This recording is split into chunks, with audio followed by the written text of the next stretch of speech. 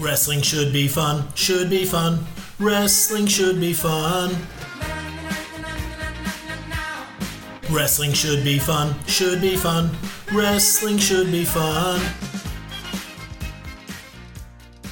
Hello and welcome to episode 109 of the Wrestling Should Be Fun podcast with myself, Ross Casey, back at the helm.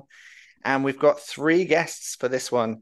And it is a special one because it is an FAQ, which we're calling FAQin bullshit. Well done, Shaf. Class punnage as always. And we have got back in the booth, all the way from Leicester, some city that is apparently better than Bristol at football. Josh, how's it going? It's all good, mate. The weather is quite good up here at the top. So, yeah. All good, mate. Can't complain. But Jamie Vardy's wife is a grass, so... Well, yeah, not going to comment on that one, I'll be honest. I'll leave that up to your 3,500 supporters. Well, you know, we got our dues in the end. Also joining us, fresh from a Sunday of female golf and intergender wrestling, it's JCH. How you doing, James? You all right? Yeah, all good, mate. Very well. Well, I'm here. Yeah. We've just been hearing that you've had a hell of a shift. Yeah, it's just a lovely day. Can't get enough of these day shifts after progress shows. Really enjoying them. And last but not least, we've got ourselves a Sultan back in the booth. It's Shaf. How you doing, Shaf? Better than JCH by the looks of it. I'm not saying the shifters aged him 20 years, but I thought it was Jethro Tull in the booth.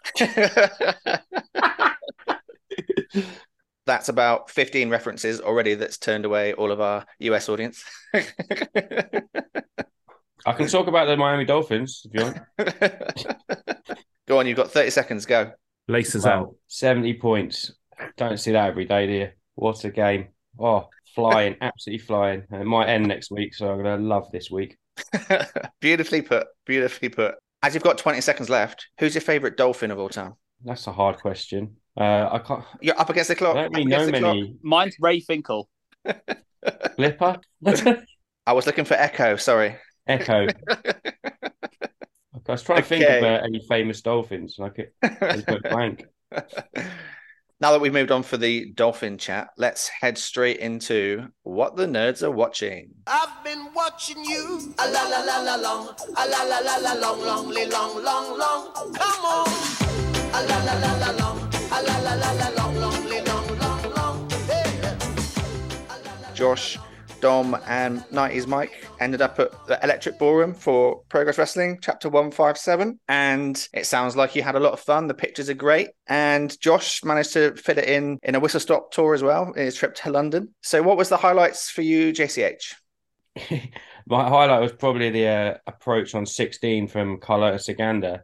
It's got a long way towards retaining the Solheim Cup. It was a big sport day for me yesterday. So I was at the wrestling. I did enjoy it. The matches that were in between the Solheim Cup and the Dolphins game kicking off, especially in Imura, TK Cooper, really enjoyed that. Yeah, I was slightly distracted, I'll put it that way. Okay. But yeah, I had a great time with my mates. I had a lovely time chatting to some people after the show. Bought a new Gene Money t-shirt, which I really saw that you got liked. a pin badge as well. And a pin badge of the Gene Money Championship, yeah. So I saw a t-shirt on the way in and was like, oh, I'll get that. And then it took me until right at the end to get it because Leon Slater said he wasn't allowed to sell it to me and he was the only person in the booth. And I was like, fair enough. Leon Slater wasn't allowed to because he's underage. No, I think only G Money can sell G Money merch. I was like, I went to like the Progress people. I was like, can any of you sell me any of the rest of the merch? They're like, no. And then Leon was there when we came back after the interval and he said he wasn't allowed to either. I was like, no worries, I'll grab it at the end. And eventually did catch up with Gene to get the shirt. A special mention also to Tate Mayfair's winning with a wrist lock. Yeah. Making Simon pass out to the pain of his wrist lock. That was a sensational finish. Really enjoyed that. How about you, Josh? What were your highlights? Well, that definitely wasn't my highlight. That was probably the low light, I'll be honest, to that scumbag winning. I quite enjoyed the brief moment of being able to enjoy for about 20 seconds Gene Money and Connor Mills being Progress Tag Team Champions. That was a fun time. I heard that the pop was tremendous. It was just like an absolute shock and a Pickham's horror show once again. But yeah, that was a fun time. I particularly enjoyed the tease maybe of LA Taylor versus Rob Drake, which you can take all my money and all my credit cards right now, Lee and Martin, if you're listening. What was your first impression of Rob Drake? Because I know he came in for QT Marshall, right? Yeah. I mean, he had a fantastic dance partner, put it that way. Jack Bandicoot he's someone I've heard a lot of, but not really seen much of. And he was great. But yeah, I was just kind of blown away by the fact that we might get LA Taylor and Rob Drake. Yeah. So there was that. And then, I try not to get done every single time Spike's in a title match. But once again, they got me again. And once again, Spike won again. And I'm sure in another couple of months when I go again, the exact same thing will happen where I'm convinced that Spike will lose and then he won't because he's a bastard. But a pretty brilliant one. Yes, I must admit that. What was the crowd reaction like for the finish? Was it a bit of a, oh, damn, or kind of like a anger? Yeah, I think when he kind of did the mask thing, I think we weren't exactly pleased about that. I think the guys on the pod said last week that the build up to it was so good, making us try and believe that Lycos could actually do this. And I think there was a sense of belief in the room during the match. But then, obviously the Vulture came out on top in the end. So, the reign of terror goes on, I guess. Yeah, the reign of terror does go on. JCH, there's been a lot of chat in the group about Spike Trivet versus Kid Lycos, and you mentioned on the pod last week that you were looking forward to the match. Did it live up to your expectations? Sure. Yeah. Again, I wasn't paying the most attention, so I apologise to the participants involved. But there was the Dolphins were running up touchdowns galore at that point, and I was sort of 50-50 attentiveness. Fair enough. And there was a lot of stuff going on with sexy Nick Riley and all that, and Big Bullet all coming in and little Lycos, and so it was a lot going on, and you know what? I hope that Spike listens to this pod, and I hope he picks you out next time we're at the ballroom and smashes up that stupid phone of yours and teaches you a lesson, JCH. You've got it coming. You've got it coming. You don't piss off the most hated man in Europe. You don't watch the Dolphins play fake rugby and ignore our overlord like that. And you just watch your back. I'm not saying anything. I'm not in the know, but just watch your back. Okay. There's a bullet with your name on it. Yeah. Well, my response to that would be that, I've paid my money. He's got what he wants. He doesn't care if I'm booing him on as much as that. He'd probably like me not to boo him. He was saying he thinks he's doing everything in the right when he was on here. If you will book a show on a Sunday evening during the NFL season, you're going to have some clashes. Okay, so the last question on progress before we move on to the Q&A. You saw two wrestlers from GCW, Ali Catch and Blake Christian. What were your impressions of those two? Blake Christian match, I did watch a lot of, actually. He was, we gave him a load of stick. We did do one of your chant of Christian. I can't remember we said him to fuck off or something, but so I did try that once. It didn't. Dom said he couldn't reach the octave, so he had to let me go it alone. Absolute bottle job from Dom. Yeah. Someone did start a good headbutt Messiah to the Harry Maguire song. Oh, that's good. I like that. Which we backed, and that went on for a while for TK. That was a highlight, actually. And Josh, you were telling me off air that you had the opportunity to say hello to Ali Catch, but much like Dom being an opera star, you also bottled it. Yeah, that would be putting it lightly. Yeah. Not my finest moment. I guess if the ball's crossed into you, it's up to you to score the goal or fire it over the bar. And suddenly I did the latter. Or run away from the ball. Probably a more accurate description. Yeah. And that's absolutely nothing negative towards Ali. It's more on my sudden lack of social skills. Yeah. And that leaves us on the independent scene leading into the next month, where we've got the New Japan show at Copperbox, which I'm assuming some of you will be going to, and also Progress at the end of the month, the long Halloween. Also, and I'm assuming that none of you are going to this, but also WWE are in town, aren't they, in October? Are they? I think so. I think they're just doing a house show. Aren't Impact coming to the UK soon as well? Oh, yes, of course. Yeah. Impact are in town as well. So busy few weeks for pro wrestling fans in the UK. I'm very jealous. Although this week I might be going to a show in Doha with D'Lo Brown on it. So highlight. Stay tuned next week for what the nerds are watching on that. I'm going to try and get to the Royal Quest show. I am scheduled to have a football game, but I did get sent off yesterday or Saturday, so I don't know if I'll be needed much in going forward. My return to football might have ended quite soon, but yeah. All that training. So, but yeah, I'd like to go to World Quest. That should be a good show. You cut short the podcast for that. Yeah. I know. And I did all that training for to be a moron and punch the ball for line. Amazing. But still, D'Lo Brown in Qatar, that's got to be a good one. I saw a couple of years ago they had Mark Henry, the Godfather, with him for a little bit of a reunion. Yeah. The Emirates of domination doesn't really have the same sort of ring to it, but the intention was there. Yeah, man. Yeah, I'll keep you informed if I do make it to the show. I think I'm working that day, but I'm trying to get out in time to see the show and see myself a lowdown and get myself a meal deal now. So, without any further ado, let's go to the round table. Have you ever felt like this? How strange things happen? Are you going round a twist? Have you ever felt like And as this? mentioned at the top of the podcast, this is an FAQ where we have asked our lovely followers of Wrestling Should Be Fun to ask us some questions. So, without any further ado, let's get cracking into them.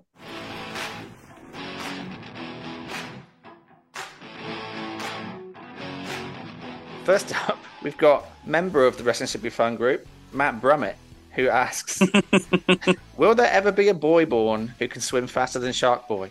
I'm going to put that to JCH. Can I think about it whilst eating the end of a packet of Whatsits? For an intelligent guy, I think Brum's actually missed the bigger question here, and that is Shark Boy's mom a shark or is his dad a shark? Oh, big question. I guess we'll never know.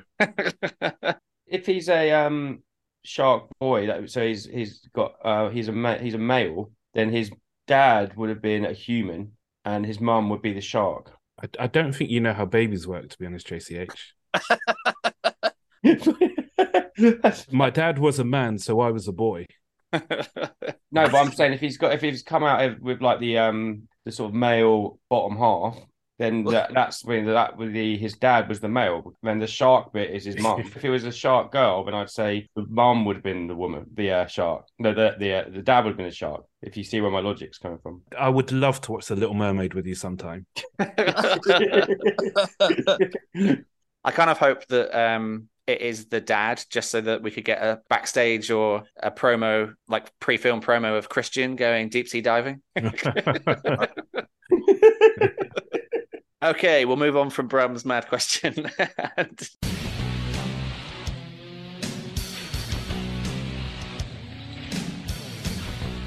This is a question from 3POA Wrestling, a great podcast. Favorite wrestler film performance in a non-wrestling film? This is all handed to you guys without pre-warning, and I've obviously seen these, so I'll just give mine as obviously it has to be Hulk Hogan, Mr. Nanny, next. So my one is the Great Khali in The Longest Yard, because he barely says so good. and he plays his character so well, and it's probably the only good thing. Actually, no, he did a funny backstage thing with Paul Heyman once. That was quite good. But other than that, it's one of the rare times I've seen the Great Khali actually perform and be entertained by him. So I'll go with that. Very good, very good. Shaf? So I would go slightly more serious, and I'll go Hulk Hogan as well. I love Rocky 3. I love that film so much. Right. Film. So Thunder Lips is an easy choice. Wrestling, Rocky, what more do you need? JCH? Well, it's not Hulk Hogan in Santa with Muscles. It's one of the worst films I've ever seen. But it's The Rock in Baywatch. It's not even like... I've watched that film loads of times. It's brilliant. Were you part of the Twitter crowd that was trying to get that and voted as the best rock film of all time? That was... Yeah, I was behind. I got it to the final.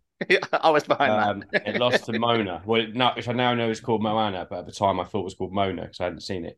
Yeah, I think Arn was running that bracket. Okay. And I was very much behind Baywatch, and we took down 3 of the fasts on the road. We're underdogs every time. Just got the followers behind, and got Baywatch to the final. Couldn't beat Moana, but good run there from the Baywatch. But so, would you say that Kid Lycos is the Baywatch of wrestling?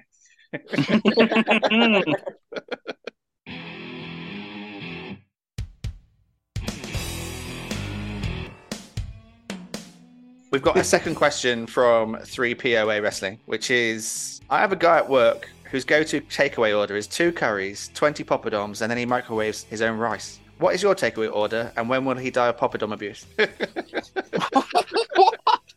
So this is obviously a 2-pointed question. I think we can all agree that the poppadom abuse is a problem, and he needs to probably stop doing a 20 order on poppadoms. But what is your favourite takeaway order, JCH? It's tough because quite often on a Sunday when I'm not at a progress show, I will just sit home and watch the NFL on a Sunday and get a takeaway. It's like my takeaway day. And I'll spend about an hour and a half going through Deliveroo, Uber Eats, and then just getting a pizza. But there is a place called Salt Shed. It's like a sort of burger, sort of barbecue place. I think it's, I don't know exactly where it is. It might be near Hackney. But it does this like salt beef brisket, like loaded fries, burgers. I'd recommend that if anyone's in the area. Okay, perfect. I didn't know if I couldn't think of a funny wrestling themed takeaway. That is absolutely fine. I just answered. I just played it straight, that one. I think it's nice to sometimes just straight bat it. Chaff? So when you look at me, you think, yeah, that guy, he eats a lot of takeaways. But you would be wrong. Oh, You know, this mass has been accumulated at home. So yeah, don't tend to eat a lot of takeaways, to be honest. Eat a lot of Indian food at home already, which would probably be the go-to takeaway otherwise. So if you do get a takeaway, probably just get some sort of smash burger and chips. Keep it simple. Nice.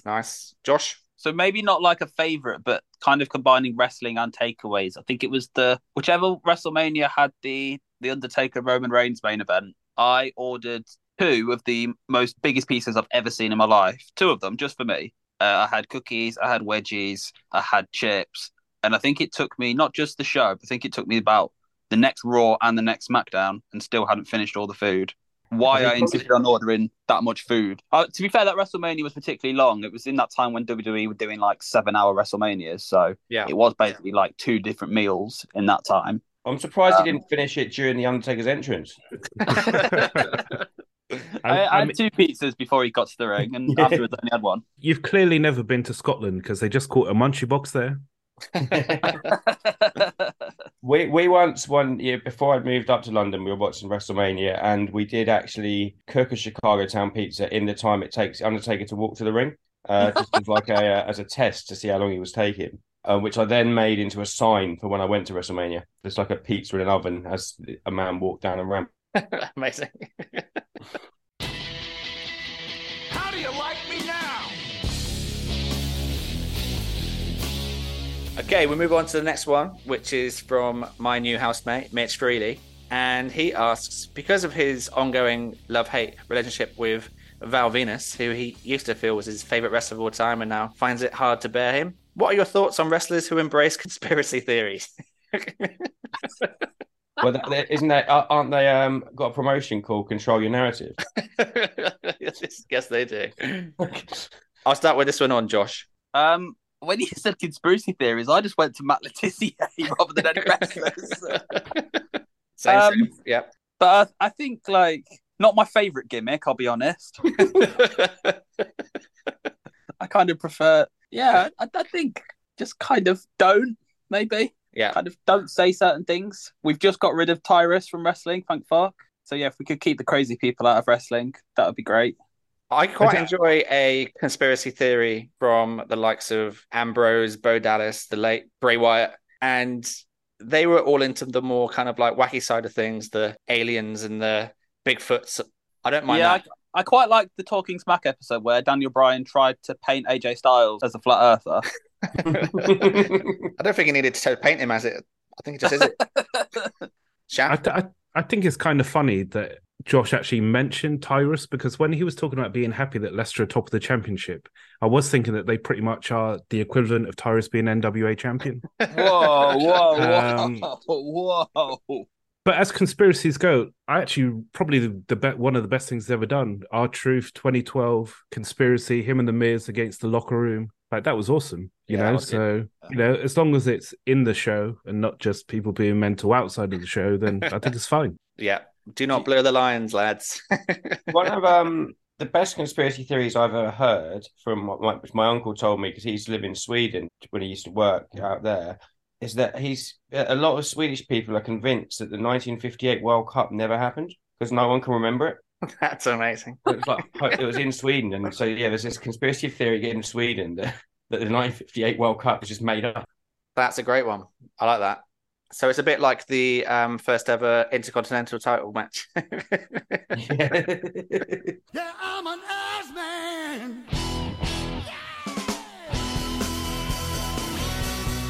Next up, we've got ourselves more of a statement rather than a question from LOH's Daniel Bassett. Bryan Danielson is the best ever, and it isn't even close. Every other view is wrong, and to say there are more box office successful characters is off topic, albeit correct. I've said on this podcast a few times, I think he's the greatest professional wrestler to ever do it. I don't know if it's not even close. I wouldn't go that far. But the first part of the statement's definitely true, I'd say. I'll leave Shaft to last as it's his buddy. JCH? I mean, if we had this bloke, CM Punk. Here we go. Yawn.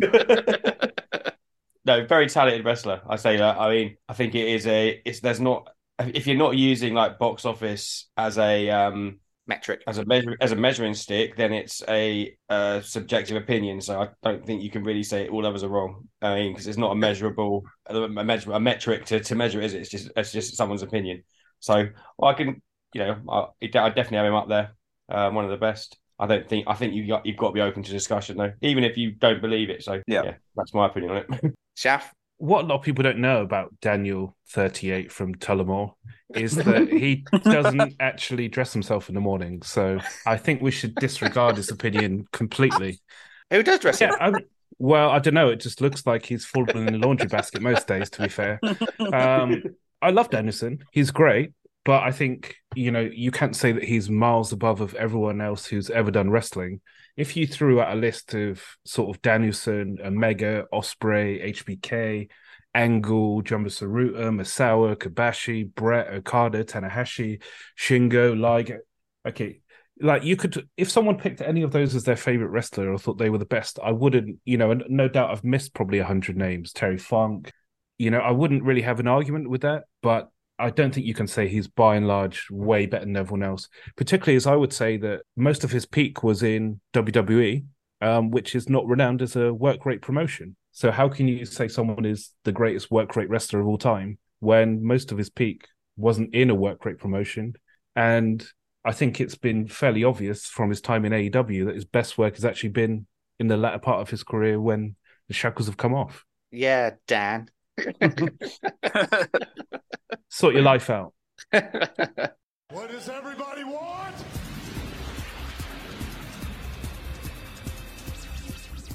Next up, we've got ourselves Kevin Williams, who asks, should wrestling promotions fetch back more cartoon characters? Back in the day, that is what made wrestling magic. I knew Tugboat wasn't a real tugboat, and he probably couldn't even swim. But he was a mega character, and that made me tune in. I think we need these gimmicks back, as every fan is almost 40 now. JCH, let's start with you on this one. It's interesting. This is aimed at you first because your favourite character is currently a dinosaur.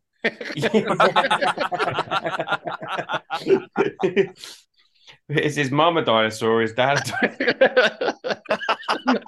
Don't mention his dad with Christian around. Jesus. Good point. Yeah. I mean, this sounds like something you'd like, Ross. Go on. It sounds like an idea you'd like, I think. Oh, right. Yeah. With your sort of NXT 2.0. And I don't think that myself. I think at this time, as a fan, you want something a bit more relatable. I think maybe for a younger audience, it might be what they crave or what grabs you in. But I think to make someone stick around, you sort of need something with a little bit more. You can get a bit your teeth into a little bit more, isn't it? Like, I mean, this guy's a tax man. I'm not sure that's really going to cut it in a, you know what I mean?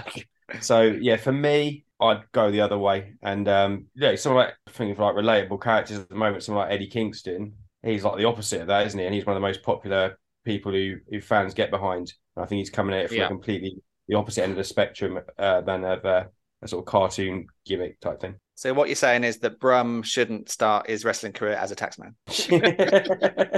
Yeah. I mean, I'd watch Brummett do it. Same. But what if his theme music was, yeah, I'm a tax man? I think that would sell JCH. I'd be into that, yeah. That's fair. How about you, Shav? I think wrestling should be a variety show. That's how I enjoy wrestling. It's fine to have, big over the top characters and other people who are more grounded in realism. I don't think you need an extreme of one or the other. And whilst, yes, maybe we did really like Tugboat or we did really like those characters, a lot of the people are the same people watching now. And what you liked when you were 5 years old hopefully isn't the same as when you're 35. Although we're still watching superstars from the 90s, so maybe I've just undone my own point. But yeah, I do get the argument. The characters, I think, from wrestling of yesteryear were certainly bigger than they are now. They had that larger-than-life quality about them. They were literally larger than life. A lot of wrestlers now, when we go to shows, I'm only 5'11", and I'm bigger than probably 90% of the roster. But a lot of the things that made them, larger than life characters without, sort of getting too dark were also things that shortened their lives, for a lot of them. So, yeah, I'm happy for there to be some sort of mix. Someone like Orange Cassidy has gotten over a character. I think something that is missing at the moment with Chris Statlander, she obviously came in as an alien, not to go back to the conspiracy theories. But she came in with like a sort of alien character and she got over the nose boop. Yeah. And at the moment, they've sort of taken all that away because they it either didn't get over as they wanted or they didn't give it enough time to, in the way that, say, Orange Cassidy's character has evolved over a number of years. I think now that they've stripped that away, she's a good wrestler, and much respect to her, but I'm not particularly interested in watching her because I don't know what her character is anymore. And I think that is a problem with a lot of wrestlers. If they don't get booked into extensive storylines, you don't really know who they are. So I can understand the value in having clearly defined larger-than-life characters for certain people on the roster. Yeah, fair. From my point of view, just going on the wrestling that we watch live, the British wrestling scene, there's definitely a lot of character work that needs to be praised from the likes of Spike Trivet and Tate Mayfairs and Charles Crowley. Big fan of that. But I'm also a big fan of the Luke Jacobs of the world. And as you say, variety is the perfect word for pro wrestling. And if you can mix it all together, you're into something good. Josh? Yeah, going on what you guys have said, really. After the show yesterday, I congratulated Gene Money on his match he had in Leicester recently against a bear, which I thought was quite entertaining. So I think everything can be done in a certain context and a certain promotion. My favourite wrestler of all time, his gimmick at one point was he was a demon who then got burnt alive and came back from the dead. And we were all just meant to sit there and go, okay, that's perfectly normal. So I think everything in moderation is fine. Watching wrestling in general, you kind of have to suspend your disbelief a little bit. So I think it's just, if it's good, it's fine. And then if it's crap, rather not. I think, Ross, one of mine and your favourite shows is NXT, and I think largely gets over on its character work. I think a few of the people who are doing quite well on the roster have kind of developed and changed their character a little bit. I don't think Tiffany Stratton is as heavily leaning into the fact her dad buys everything for her anymore. Yeah. I think obviously we've had Thea Hale, who was kind of like the over-enthusiastic schoolgirl, and she's kind of gone down a dark side and what that does for her character. And like Shafi mentioned about Chris Statlander. So I think sometimes it's difficult to say, really, because it depends on the situation. But yeah, I think a good balance is what's best, I think. But Josh actually highlighted a very important point there. And that is, how can Bryan Danielson be the best wrestler ever when he only talks about wrestling bears, but Gene Money's actually done it? Yes, love it. Strike 2 on Dan there. Let's see if we can get to strike 3 by the end of the show. Just quick, following up on what you guys have said, the sort of characters you've described are, again, I think more like realistic people that and having a personality trait and like have specific personalities or like things that you can actually imagine being real, as opposed to a guy being a boat. I don't know if he was actually supposed to be a boat. He wasn't Boaty McBoatface. But I mean, if we're talking about characters and places in the show, someone like Danhausen is pure character. Yeah. And his place in the card, I appreciate, is obviously out at the moment, but it's the perfect place for that type of character. And that's kind of how I feel about comedy and wrestling in general. If it's in the right place and it has the right tone, then it adds something to wrestling as opposed to take away from it, despite it perhaps having its detractors. Some of the best moments from watching or attending old Progress shows were seeing things like the No Fun Please. You used to love the Wasteman Challenge as well, didn't you? Yeah, I did. So if it's in the right place on the card, it adds something. And for example, we've spoken about the Adam Cole stuff, 2 brilliant segments this week with Cole and MJF on Dynamite. I think if it has the right tone, there's a fine line between brilliant, enjoyable comedy in wrestling and wrestle crap. And I think if something's clearly very cheesy and is played seriously, then it can go over really poorly. But if there's a little bit of a wink at the camera and we're all kind of in on the joke, as opposed to the joke being on the audience, it adds something and can go a lot further. Yeah, really well answered. Really well answered. But do you think that these characters, that the people who are doing these characters, there's almost a limit to where they can go? For someone like Danhausen, for example, who I've found incredibly entertaining during his last run, but there seems to me it's going to take a lot of work if you're ever going to take him seriously at the top of a card. Well, they had that one time where he went to like Dark Danhausen, but then he only did it for the one time. And I thought that was going to be his thing from then on, but he only did it the once. So I don't know, maybe he could dip back into that at some point if needs be. But yeah, I get what you're saying. Whilst everyone aspires to be a world champion, not everyone is going to be. And I don't think you make the best roster by having 60 main eventers. You need people who are great in the opening match, people who, add things in segments throughout. And I would argue that without the character, Danhausen wouldn't be as far along as he is. So his spot is fine. We look to the Attitude Era. We talk about things like Mr. Ass. Obviously, a lot of us have just watched Wrestlers on Netflix. Al Snow is remembered more for running around with a mannequin head than he is for any of the bangers he may have had before. Bang on. Yeah, very right, very right.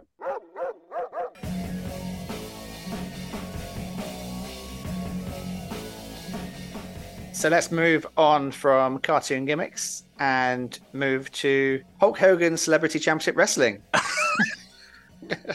I saw this one. Was hoping it'd come up. Dan Slater asks, that show was terrible, but of course I watched every episode. Which 8 celebrities would you include, men and women, for the first WSBF version? So there's 4 of us, so we get 2 picks each. Let's start off with Josh for his first pick. Trump. He's had some wrestling experience, I guess. And I'd quite like to see him get beat up. I think he'd be an easy top heel as well. Yeah. Probably a good promo. Maybe Like not it. for his own benefit, but yeah, probably a good promo. So that's number 1. JCH, let's move to you for number 2. So what's the show? It's like The Apprentice, but of wrestling sort of thing, yeah? No, it's literally like they learned how to wrestle and then they did a match. Okay, so like a Dance with the Stars or something. Yeah. Right, okay. First pick is going to be Steve McFadden. Great. He'd have a good little bit of character. I think it's real bad that you broke up a tag team there. Well, am I allowed to pick Ross Kemp as a duo? I don't want to use both my picks in one go. This is like when the Dudleys got drafted. I can have Steve McFadden and Ross Kemp as a tag team. Yeah, and I'd like to have that as my first pick. Yeah, I think that's fair. That is a fantastic pick. I'll go with number 3, which is I want Louis Theroux to bring back his Waldo gimmick from the WSW episodes that he did. Can you tell us what this gimmick was, Ross? The Waldo gimmick? Yeah. So, this is when he went to the power plant in 99, I think, and they made him come up with a wrestling gimmick, and he came up with Waldo. And it wasn't really a gimmick. It was just basically Louis Theroux. And he did the promo where he was like, Waldo's the name, and wrestling's the game. And his promo wasn't terrible. But his physical attributes were poor. Shafi? So I'm going to go a bit more serious, and I'm going to draft 2 people at the same time. And the reason for this is I would pick Anthony Joshua and Tyson Fury. And the reason is because I don't think ITV has done a good job of presenting wrestling since World of Sport. They had the opportunity before NXT UK to really do something big, and they dropped the ball massively. So I would love to have a serious wrestling show, or at least show serious aspects of wrestling, and to get one of the best boxers ever and one of the most athletic heavyweight boxers ever, who already happen to have a built-in feud in there, doing wrestling training, showing an audience that don't really understand wrestling just how hard the training is, I think would get across the legitimacy of the art form. And of course, then you would have the back and forth between Fury and Joshua and all of that. So I would spend all my budget on that, and yeah, maybe just fill out the rest with, I don't know, Saved by the Bell rejects or something. I love the fact that you've got all these boxing promoters that can't get these 2 to be in the same room, but WSBF, make it happen. I love it. Josh is going to make ITV great again with Trump, so it's a draw. Josh? I'd like to pick former Wolverhampton Wanderers winger Adama Traore. Oh, yes, nice. I just think it's an easy sell job for him to be a big star in the wrestling game. He already oils up like the wrestlers do. Yeah, I just think that's a slam dunk. And there's your possible top babyface. I like it. James, number 7. I'm going to go with quite a tough pull. I think Paula Ratcliffe, Nice. long distance runner from the mid 2000s. Obviously got endurance, got stamina. Might be able to have like an Iron Man match. Yeah, definitely. Yeah, I think she'd be interesting to see in it. And she shit herself during a race, like Sid at WrestleMania 13. So she's got the pedigree. Yeah, booking her as Sid, Psycho Paula. Psycho Paula. Although with her head bobbing when she runs, she's a bit more like a D'Lo Brown, isn't she? Although after the podcast last week, I've kind of said to the guys on Sunday that I've kind of got my heart set on seeing Rob Van Dam versus Ian Bell soon. So I kind of want to see Ian Bell get traded up as well. And I'll round it off with number 8. In the tradition of every British reality series, we're going to bring in the GC, Gemma Collins. Thank you very much.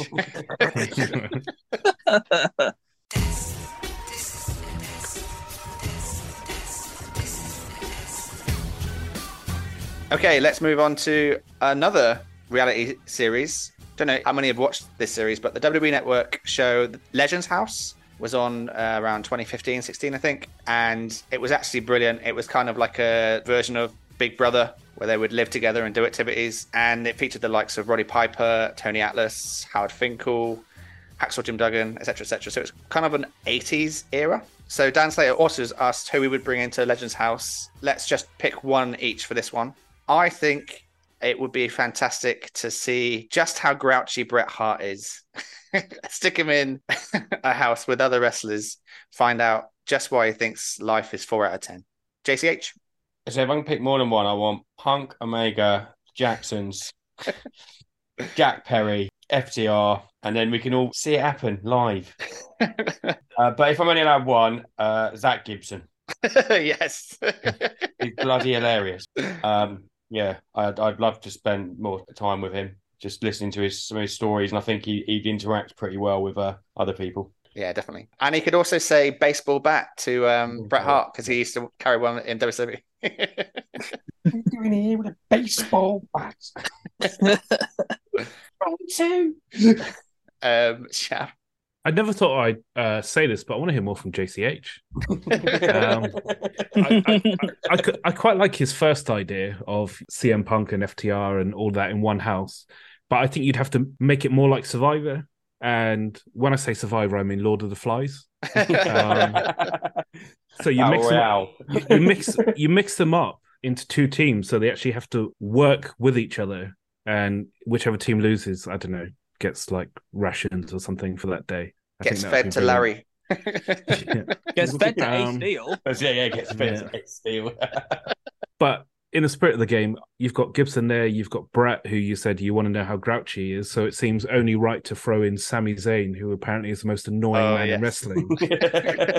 So let's just see how long Brett can last. Josh, let's see who you can end this with. My mind keeps going back to Brock Lesnar. Okay. I just think he's just as likely to F5 Sami Zayn as he is to F5 Bret Hart. Yeah, I like it. He'd be better on that. Was it that one when Paris Hilton and Nicole Richie go and do like farm jobs? Yeah, like that. That's a bit more Lesnar's style. The real life. The real life, yeah.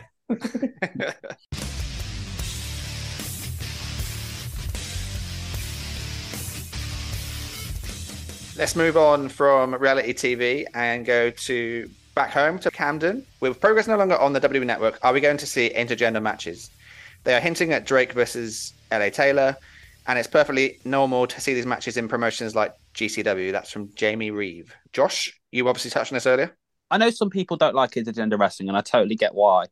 I just kind of think with wrestling itself, I think intergender wrestling can work, just like any other match would work, as long as it kind of makes sense. So like as we saw at the weekend, there was a bit of back and forth between LA Taylor and Rob Drake. I think if it's believable, like that match would be, I think LA Taylor is capable of beating up probably the majority of the Progress roster. I think that'd be a pretty fun match. I know in the past WWE kind of teased a little bit that Nia Jax was going to do some stuff. I know she did the Royal Rumble the one year. But I think, again, part of that was kind of just to bury Dean Ambrose on the way out. So I think if it's done and it makes sense. I know a lot of indie companies do it quite a lot. We've obviously had the famous scene in the past with Candice LeRae covered in blood, which is quite an iconic scene. So I think in the right context, it makes sense. And if Progress can come up with a storyline like they seem to be touching upon that makes sense, then yeah, I'd be all for it. Staff, where were you on Progress doing intergender? So the first London show I ever saw was just under 21 years ago, 21 years next month. And on that, they had an intergender match. Nikita, also known as Winter, Katie Lee Burchill, had a match with Paul Travell on that. And I've never had an issue with intergender wrestling. I think there is a difference between intergender wrestling and gratuitous violence against women. And I feel like wrestling doesn't always understand that. But I don't see why it should be an issue. You know, if we can see all other types of mismatches, then there's no reason why, you know, if Rey Mysterio can be world champion in a promotion with people like Carly and Big Show and other giants, then why can a woman not wrestle a man? I don't really see the issue. Nice. And JCH? I think Shafi said it pretty succinctly there. What I would say is if you're into, like, and this goes back to Conman's conversation with CJ Carter when he said he wasn't going to bring in a women's title and he wanted to, because women would be able to win the Ignite title. I can't remember what it's, but he said something along those lines basically. When you've already got an established women's division, I think it sort of muddies it a little bit more, if that makes sense. Whereas a lot of these companies where it is happening already, and they have women will win the main titles, I think, but there's not a separate division where you've already sort of made that bed and you've sort of got to get out of it somehow, if that makes sense. Yeah, perfect sense. I know that we went to a lot of those IWL shows and I really enjoyed the intergender matches in that setting, so I would love to see it in Progress as well.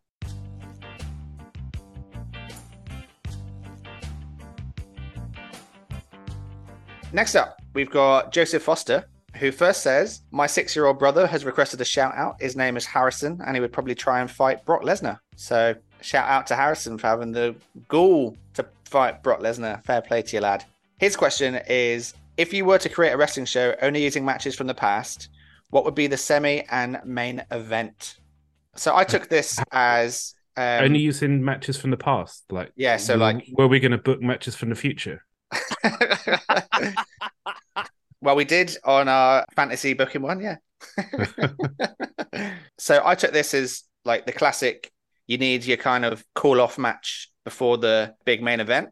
So for me, I took that as that's the way to go. And for me, the best call-off match of all time is a match that Shafi mentioned on the Facebook page recently. That was the Survivor Series match of Lawless versus Doinks, 1994 Survivor Series, I think it was. Yeah. One of the best times ever, just watching that match when I was 6-7 years old and just having the best time. So that match followed by, I'm going to go with my favorite match ever, which I think is Brett versus Stone Cold at WrestleMania 13. Josh? So I think it actually might have been the semi-main of the pay-per-view actually, was Orange Cassidy's first match in AEW.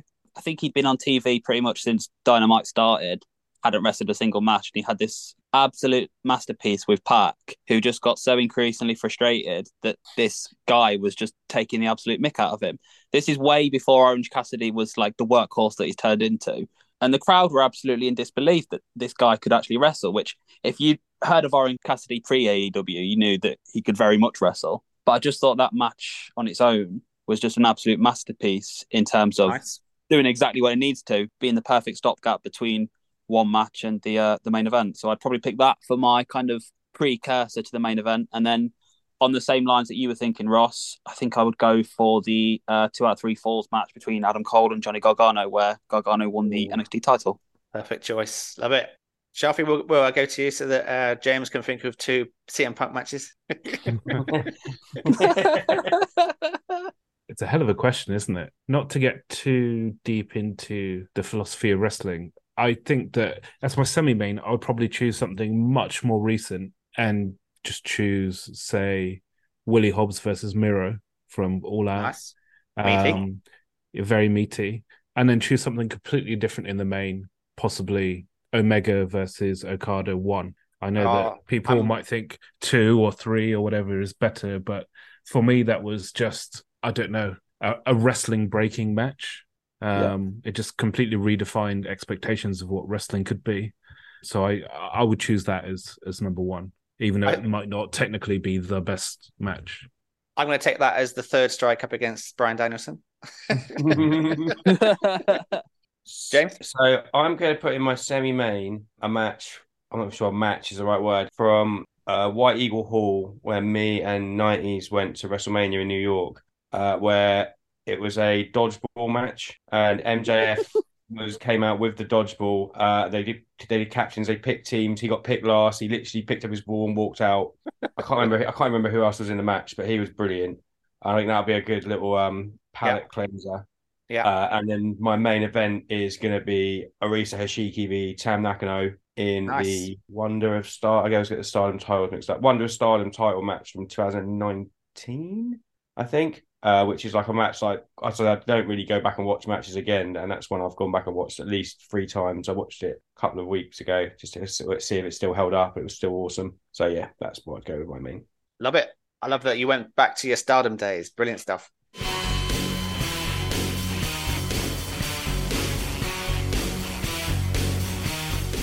Next up is a question that's pretty loaded with the conversations that we've been having offline. This is from Wrestling with Whiskey, and he asks, what's the best length to a decent feud? Wow. Josh, let's start off with you on this one. Like you said, I think it's a pretty loaded question. I think, we've seen feuds and storylines that go on for whole careers. I think in terms of a continuous one, I think it's just down to how long they can, sustain the interest of people and how long it makes sense for. With some feuds, there's a very obvious ending. And I guess once you get to that point, it's difficult to see what goes on forward. I think time and time again in wrestling, for different reasons, we can often see feuds and storylines kind of halted in the middle. I think a recent example, which I know will touch at Ross's heart, is Mustafa Ali, who I think was going to win the North American title at some point. And then he's just gone. And then that storyline is completely stopped.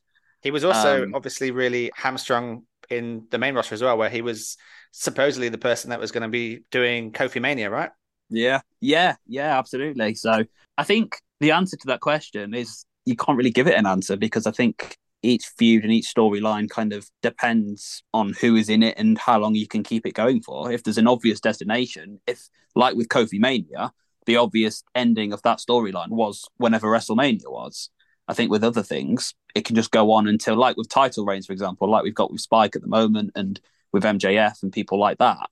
The end of the storyline is just whenever you decide to end it, which I know isn't really an answer. So here's a clear way to get an answer out of you, Josh. You're someone who plays the universe mode. Yes, I do. Your best feud, do you make it a 4-week, an 8-week, or a 12-week?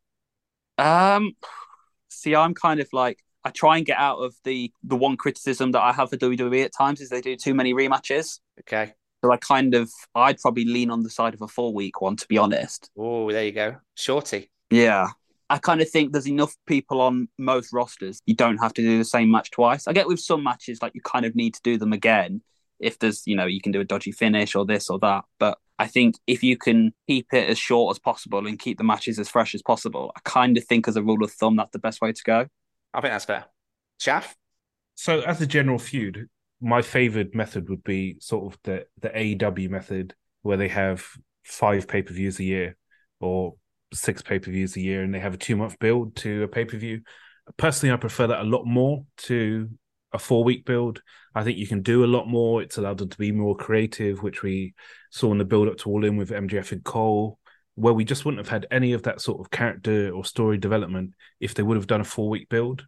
There's obviously rumours about AEW potentially going to 12 pay-per-views a year next year, just rumours at the moment, but that's something that I would personally be against. In terms of long-term stories, I think you need to have an endpoint before you start.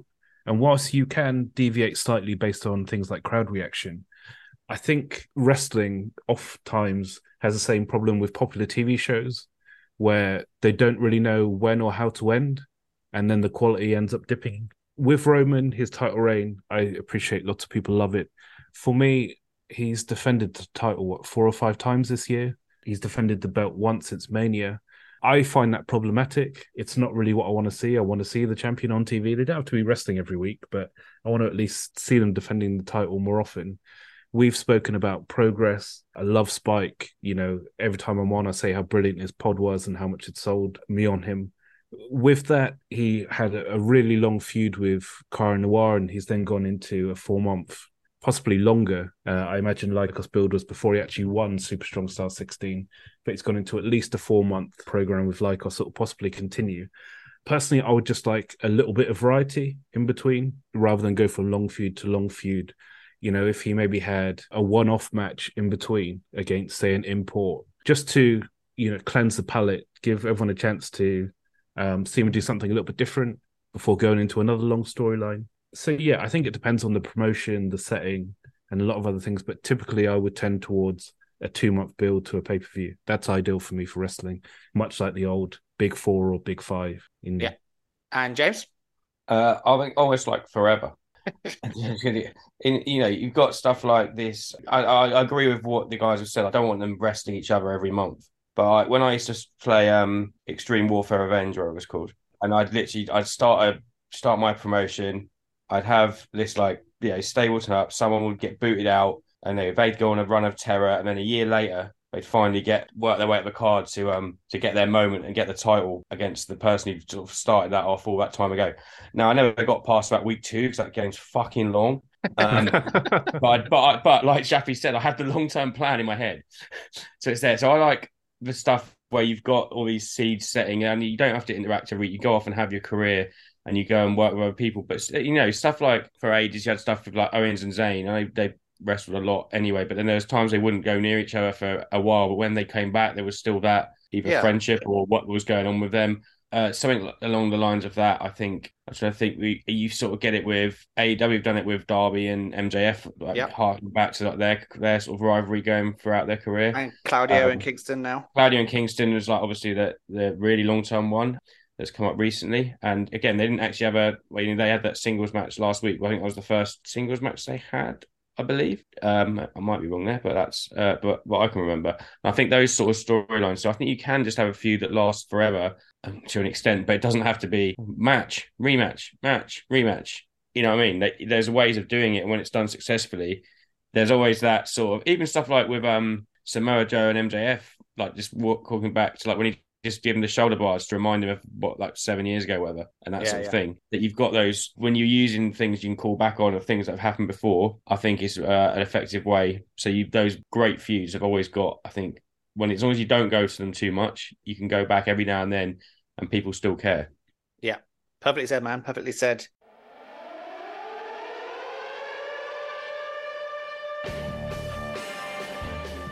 Next up, we've got friend of the group, Harrison.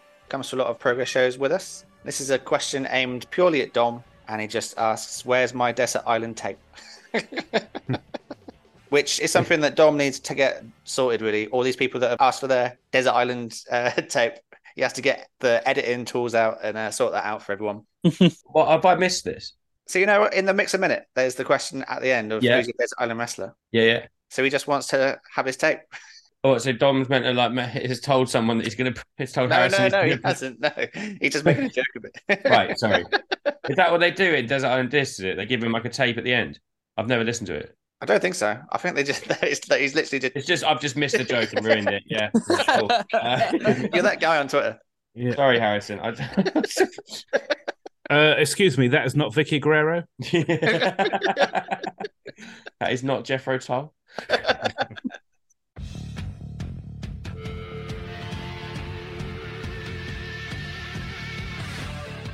Next up, we've got our mate from over the pond, Kyle Apron Bump. He asks 2 questions. First up, what 90s wrestler would thrive in progress as it is today?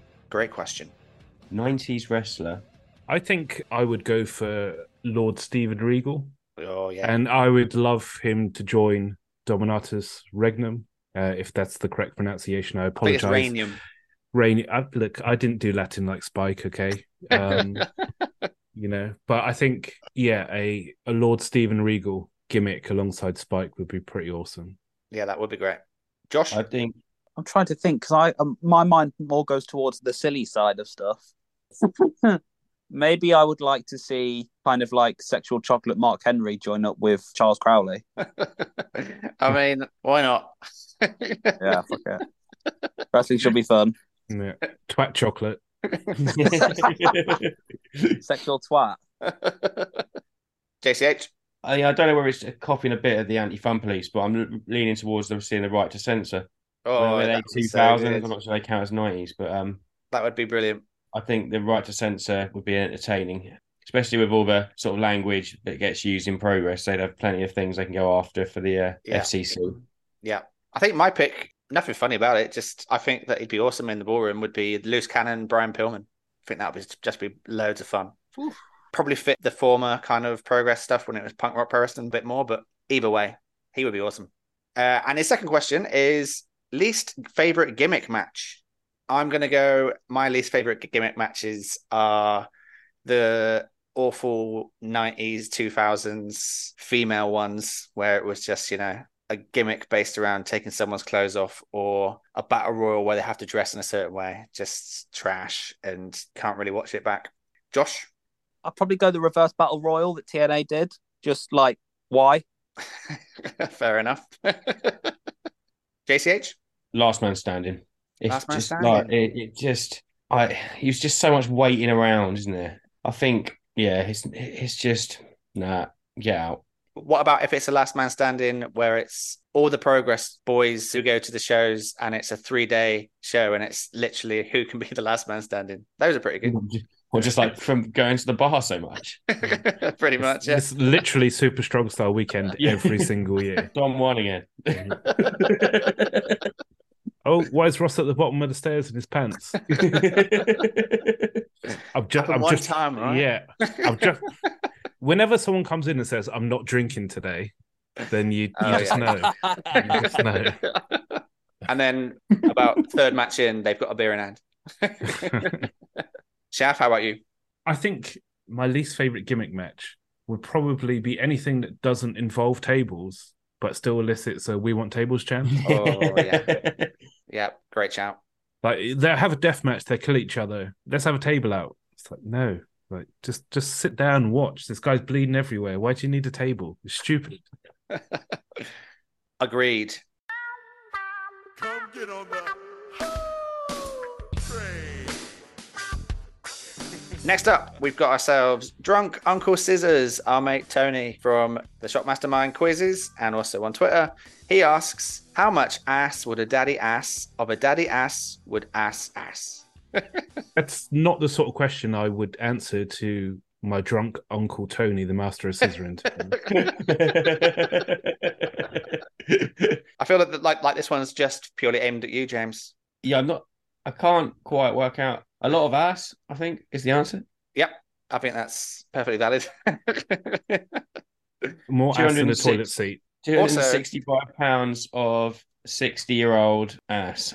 Also, to throw it back to previous episodes of Wrestling Should Be Fun, just to confirm, it's green with pink lips that's your favourite, right? No, pink with green lips, no? Pink with green lips. I really hope we're talking about a tyre right now.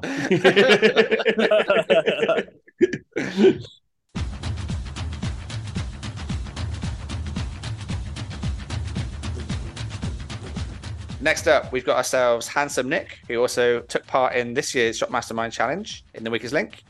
He asks the simple question of what's your favourite finisher? We'll start with Josh. I think it's probably the modern day equivalent of the stunner, which is the RKO. I just think it's one of the only finishes I can think of where every time it's hit, the crowd just go mental for it. And I think if you can achieve that in wrestling, and it's one of those finishes that he can pretty much do on anyone. You know, there were certain moves, like if it's a power-based move or whatever, you're going to struggle to do to certain people. And I just love it. And I think when it's hit great, it's hit in different ways. It's just really cool. It's pretty easy to do, but at the same time, it's uber effective. So yeah, I'd go for the RKO. Nice. JCH? Big knee. Yeah, easy. Every It's a big time. knee. I say, like, the Hashiki big knee is one of the big jumping knee is one of my favourites. Yeah, and she actually used it as a finish, as one of her finishes, which most people, it's more of a setup. Obviously, Danielson's got a knee finish. But yeah, anything involving a big knee that is a finisher is up there. And I think Hashiki's was my favourite. Good call. I think I'm going to trump Josh a little bit by going with the tag team version of the RKO. I think the 3D is up there. I think the 3D is fantastic. Shaf? Going to go slightly out there and go submission. and say ankle lock, but specifically Shamrock and Angle. Both guys were brilliant at putting over an ankle lock. Shamrock was around, 97, 98, so we were maybe 10, 11. Yeah. That guy was scary. Like, that guy was so intense, like he looked like he was breaking people's ankles. And then obviously when Angle had his haircut and went down Psycho Angle route, his ankle lock was brilliant. It was vicious. I think he's the only guy to tap out. I think he tapped out Taker, HBK, Hogan. It was just a brilliant storytelling device. That match with HBK when he finally tapped, so good. So slightly different from the others. I enjoy an impactful finish, but Angle's ankle lock particularly was just added to matches so well. Great take. No chance, so that's what you got. Next up, we've got ourselves Rob Reed from the Raw Take, and he asks, your favourite current wrestling storyline? JCH, I'm assuming that yours is Luchasaurus? I mean, to be fair, I was speaking to, we didn't get to it in What the Nerds Are Watching. I was speaking to Dom, I think it was before Mike and Josh had arrived, about the Luchas. I don't know if you guys seen Collision. I haven't. Yeah. Do you mind if I spoil it? No, yeah, you go ahead, yeah. Yeah. So basically in the triple threat, it's OC and Luchasaurus and Christian. Shap, have you seen it, mate? I know you, because you'll watch it. No, you're fine, but I think it was Darby as opposed to OC. Darby, sorry, yeah, apologies, yeah. And they had this bit when, I can't remember if Christian or Darby tried to use the title, and Luchasaurus picks it up, and they're like, it's the first time he's ever held the title, and he has this moment with it, and then it obviously ends up with Christian gets the title back off him. But that storyline is fantastic, yeah. I think my favourite probably one at the moment is actually probably Swerve and Hangman. I think Swerve's been killing it. Or the real life story of CM Punk versus the World is also very enjoyable in a different way. Josh? I think my favourite storyline at the minute is actually quite a serious one, and I'm really happy that they're bringing awareness to it, and that's neck health. Yeah. I think it's quite a serious issue, and I'm really pleased that Tony Khan has booked that angle with Roddy Strong, and I think it's an important issue to raise awareness of. Love it. Absolutely love it. Chef? Yeah, I mean, I was going to go the same direction as Josh. Dynamite last week was Roderick Strong. Where has this guy come from? I mean, obviously, as a wrestler, he's been around for a long time, has been brilliant, but where has his character work come from?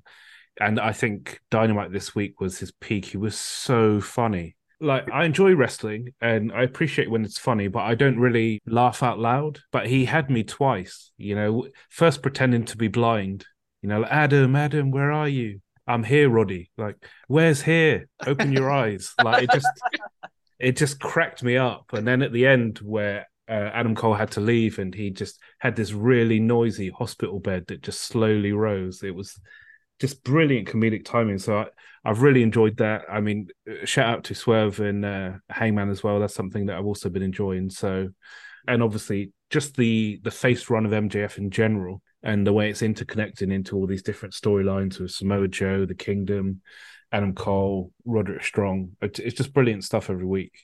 Good stuff. I think mine is WWE bringing my girl back, Nia Jackson, just watching her killing all the ladies. God love her.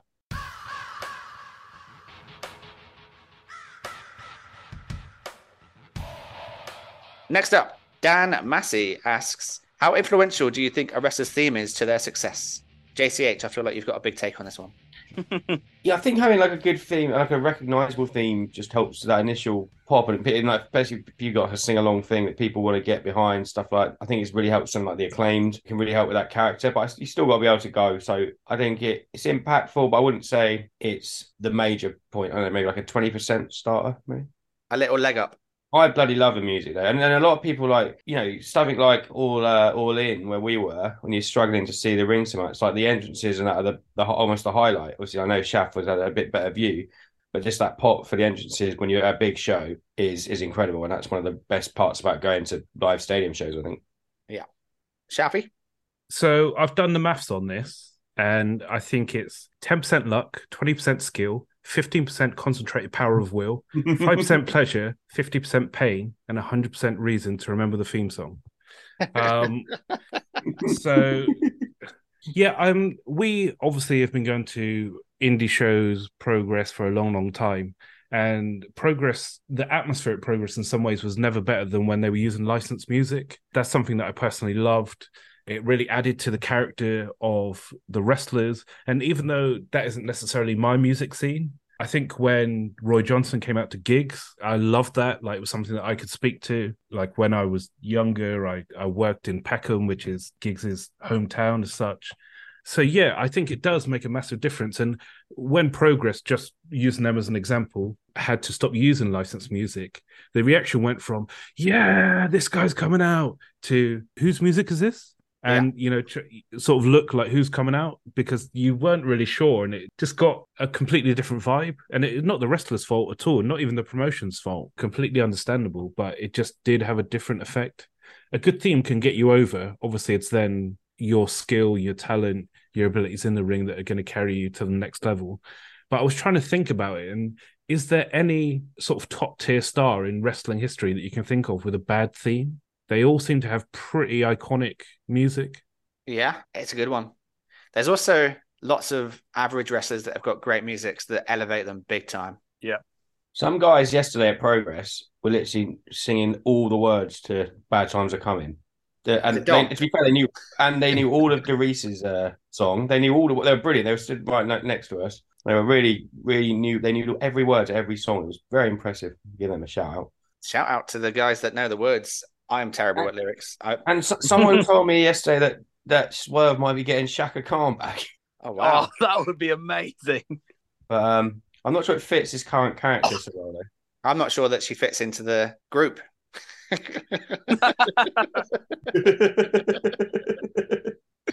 I don't agree with that at all. Prince Nana and Shaka Khan, like, that's gold. Gold. Is she going to do the dance as well? Book it, TK. Okay, we've got two more.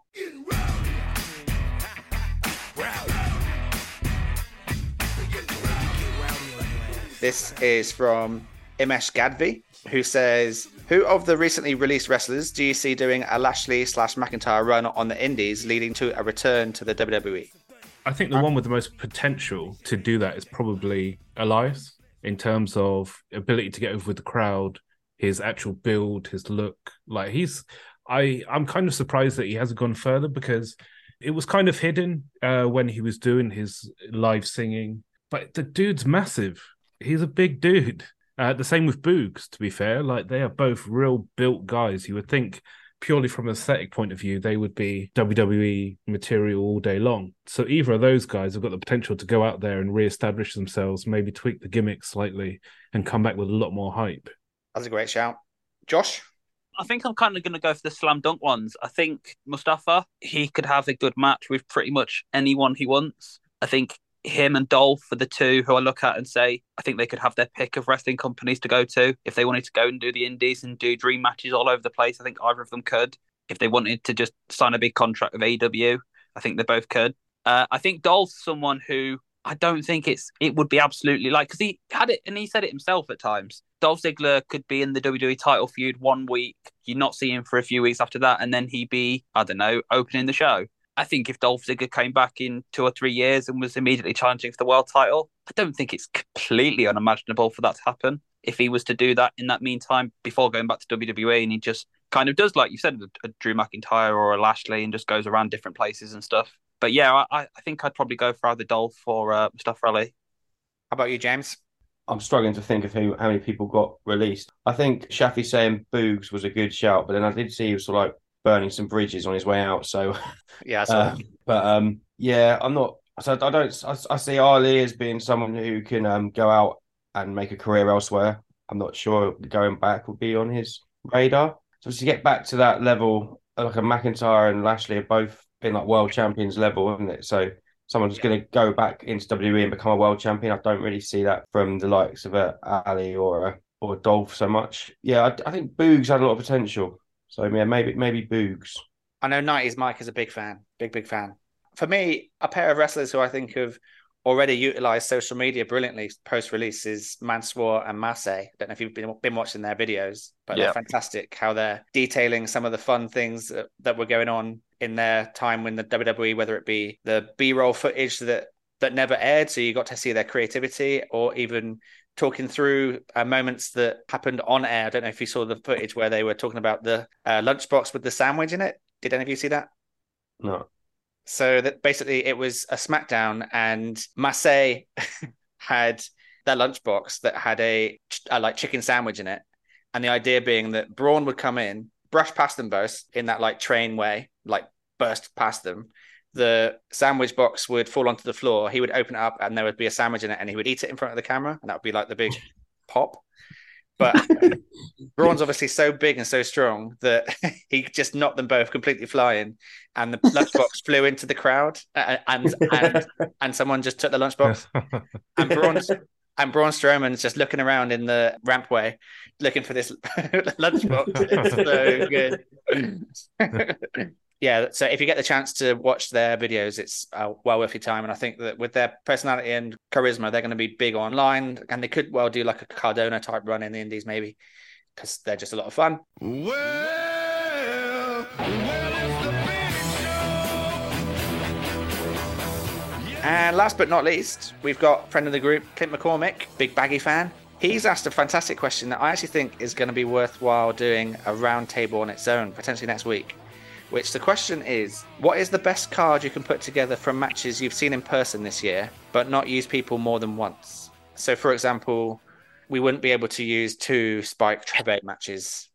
So I think this is something that we can really get our teeth into and make our own cards almost next week based on the live shows that we've been to. But just to give people a little indication to what that would be, what's a match that comes off the top of your head that you've seen live that you think has to be on that card? I'll start with you, James. Yeah, I'm opening with Punk Joe. Okay. It's pretty much like the bet. It's one of my favourite matches I've ever seen. Yeah. Okay.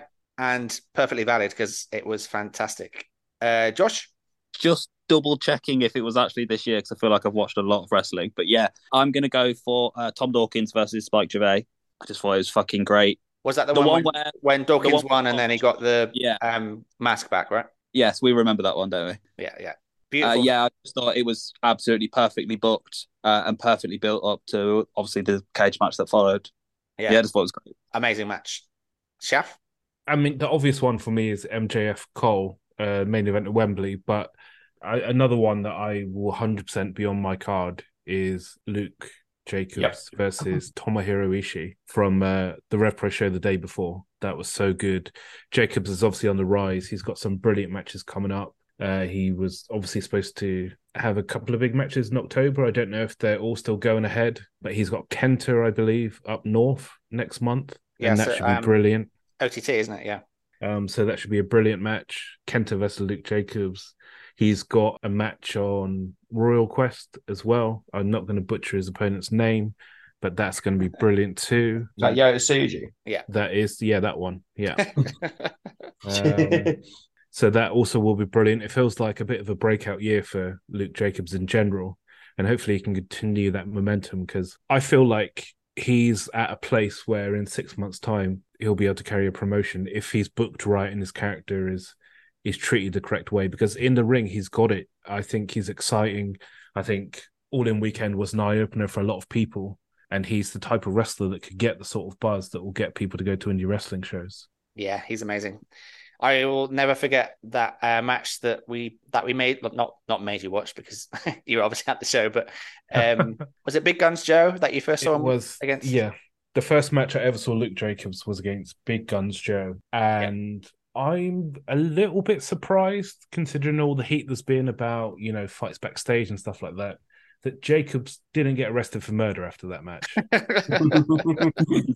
He killed Big Guns Joe. It almost became uncomfortable to watch at the end.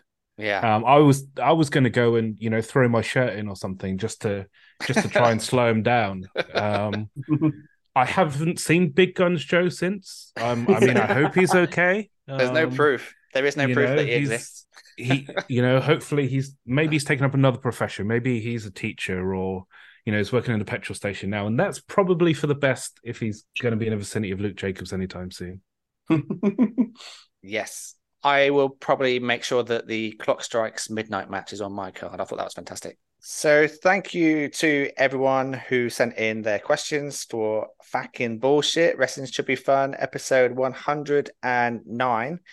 And we are going to be moving into a new territory here by having a wrestling recollection from Wrestling Should Be Fun follower. And this is someone that I believe you're friends with, Shaf. So you could give a little introduction to it. Is that right? Yeah, so a guy called Salim Jadi, he's a massive French wrestling fan who lives in France, surprisingly, because most of them tend to be there. So I know him through wrestling figure collecting, wrestling merch collecting type communities. Met him for the first time at All In. As I said, him and his mate Chris are huge wrestling fans. They've been to WrestleManias together. They came to All In. Also go to quite a few UK independent shows. I think they're looking at coming over to Royal Quest too. Lovely guy, really nice guy. It was great to meet him at All In. And he sent in a corker of a story. He was telling me how he got into wrestling. So he's a few years older than us, and he got into wrestling around WrestleMania 3 because obviously Andre was in the main event. I imagine that was pretty big in France. I don't think we even had it in the UK then. But yeah, he got into it for WrestleMania 3 and was just hooked ever since and has been going to shows to this day.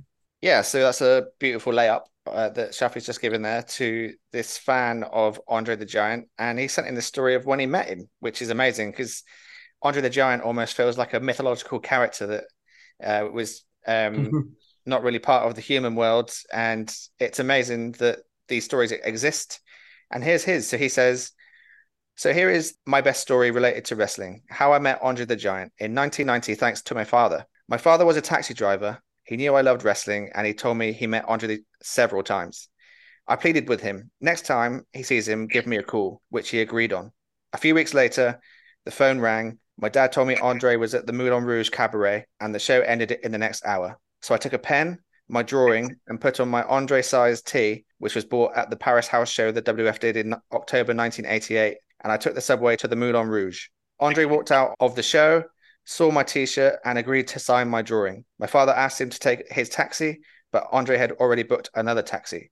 I wish I had my camera at the time, but at least I got my drawing autographed by Andre, which is, to this day, my most precious wrestling item. So that's just a beautiful, lovely story about someone meeting their favorite wrestler, someone who got them into wrestling, and to meet someone of such a meteoric size, metaphorically and physically, in Andre the Giant is amazing. And obviously, this is a verbal podcast, so you can't see it, but Shafi did show me the drawing, and the drawing itself is great, Shafi, as well, isn't it? Yeah, I'm sure we'll put that up on the socials. But yeah, such a cool story. Like, I mean, Andre died not long after, maybe a year or two after. So to be able to see, someone that you literally look up to in such a chance encounter is crazy. Yeah, amazing. So that is something that we're looking to do each week, probably taking the role of the call-up sheet, getting a fun story that someone has about meeting a wrestler. Sometimes they'll be touching like that, and sometimes I'm sure they'll be silly and fun. But talking about wrestlers that people love, Josh, I think it's probably time at this point in the podcast to finally get a bit of a tribute to your favorite wrestler, Bray Wyatt, someone that we obviously so sadly lost not too long ago. You wrote a fantastic blog on your site, nobodyisready.com. I urge people to go and read that, as it's a long form piece about your love of him and why you were so drawn to him as a wrestler. But let's try and do it justice in podcast form with you now. Yeah, so obviously I've been meaning to come on for a little bit and haven't been able to since Bray passed away. But I think the way I started that blog was kind of everybody has their person, be it a footballer, a politician, a musician. And Bray Wyatt was my person. And to wake up on the Friday that I was travelling to London for what was meant to be the most amazing weekend of wrestling. And it's never good being a wrestling fan when you wake up in the morning and you can just see your phone is just covered in notifications. It doesn't tend to be good news. And obviously it was one of the worst news that I could have possibly got. But I will say that the one comfort in the weeks that have passed since have been lots of people checking in on me personally, which was nice. And also just to see so many clips of just incredible, promos and just things that Wyndham did in his real life.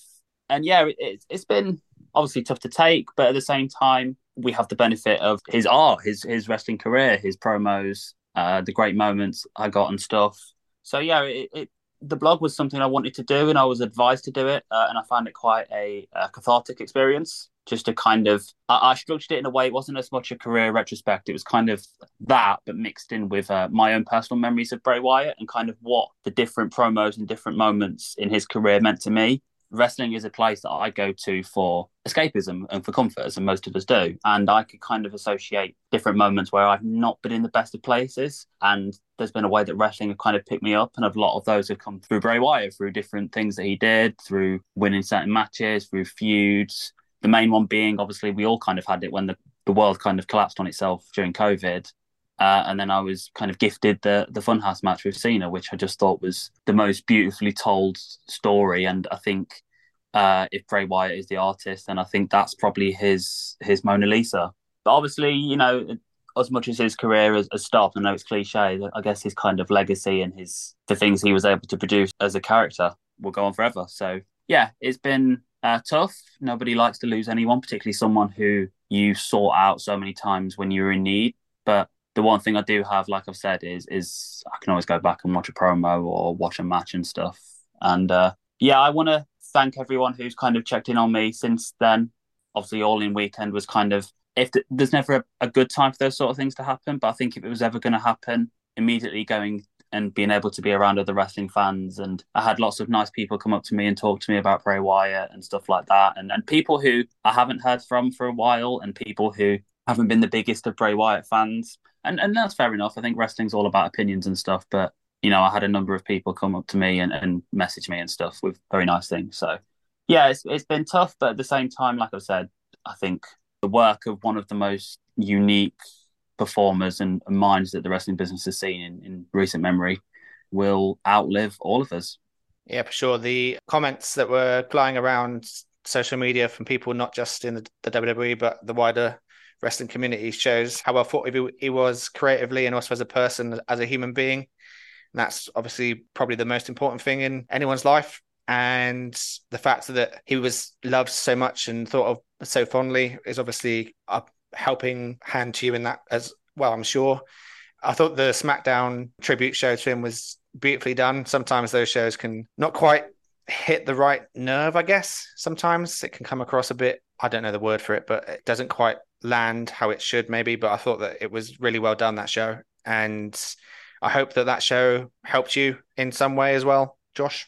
It brought along a lot of tears, I'll be honest, which I think can kind of be healthy to kind of get the tears out the way, so to speak. Yeah. I nearly went again immediately after walking into Wembley for All In when they played Shatter over the speaker. I don't know if you guys were in the stadium by then, but yeah, it was pretty much the first song I heard when I walked into the stadium, which was an amazing thing. And then I'm sure you guys would have seen it, the two guys who cosplays as Bray Wyatt. There was one guy dressed as The Fiend at All In. He was on the floor seats, and there was another guy in kind of like the Hawaiian shirt, Bray era get up. Yeah. So yeah, like I've said, I have the benefits of YouTube Premium, which means you can download videos to watch when you don't have Wi-Fi. And I watched the Funhouse match and then also the debut of The Fiend on my way back from London yesterday, which, yeah, being able to go back and watch that stuff. And I've got a few videos where I've watched Bray Wyatt matches and moments and stuff with friends. But yeah, it's like with anything really, wrestling-wise, the memories and stuff will stay with you forever. Yeah, nice. James, do you think that he's going to be Hall of Famer 2024? Well, it'll definitely be a Hall of Famer. Yeah, whether they want to give it a bit of time or not, that'll be the only decision. But yeah, definitely worthy of a Hall of Fame spot for his career. Was his there contributions. a character of his that you were most drawn to? I really enjoyed his initial Wyatt family run on the main roster. Yeah. I don't think we could get NXT at that point, to be honest. So I didn't see much in there. But the initial run, I mean, I can't remember which Mania it was. Was it New Orleans when he wrestled Cena? Yeah. My friend Cookie, I think most of you have met at Pro Wrestler or somewhere over the years. He was there in a in the Hawaiian getup, dressed as Bray, where everyone was really behind him there. And that was probably my highlight of a Bray Wyatt moment. Nice. Shaf, we were at a SmackDown when the entrance happened for us, like being there at the same time. That was a pretty cool memory for me. What are your favorite memories of Bray Wyatt? I think probably my favorite memory is actually the match with Cena at WrestleMania, because it was obviously one of the first cinematic matches they did. They did Boneyard the night before, but it was such a difficult time in the world. You know, we'd very, very recently gone into lockdown at that point. No one really knew if Mania was even going to take place, what they were going to do about it. You can't really have a character like Bray in, an empty performance center. It just doesn't work. And what they pulled off was a wonderful escape from what felt like the crumbling world around us. So that match will always have a certain place and a certain amount of fondness to me. Yeah, well said, well said. So that wraps up episode 109 of the Wrestling Should Be Fun podcast. We've had ourselves Josh. Josh, did you want to plug your blog? Yeah, nobodysready.com. Like I said, that's where you can find the Bray Wyatt blog. And also I'm doing a blog series on the WWE game at the moment where I kind of book my own WWE universe, which is a lot of fun. Lovely stuff. JCH, have you got anything to plug? In a while, Ivy Nile. Hey, there it is. Excellent. Look forward to you in your next appearance. Running low. And Shaf, did you want to give a shout out to the competition that we're running on Facebook? Yeah, so catch Wrestling Should Be Fun. New Facebook page gone up a few weeks ago. Doing really well over there. Giving away a free t-shirt of your choice. Any wrestling shirt you can find on any shop in the world. If you win, we will buy it for you. We'll send it to you so that you are perfectly merched up for your next live wrestling attendance. So catch us there by all means. People will say, or ask why, you've got Insta, you've got Facebook, you've got Twitter. Why do I need to follow all of them? And unlike a lot of sites, we have different content on each one that are more tailored to the audiences there. So to get the full Wrestling Should Be Fun experience, follow us on Twitter, Instagram, Facebook, TikTok, and catch the weekly pod, which you're already doing, of course. So you're like, why are you telling me this? Well said, which leaves me with nothing more to add other than drink lots of water and look after your mates.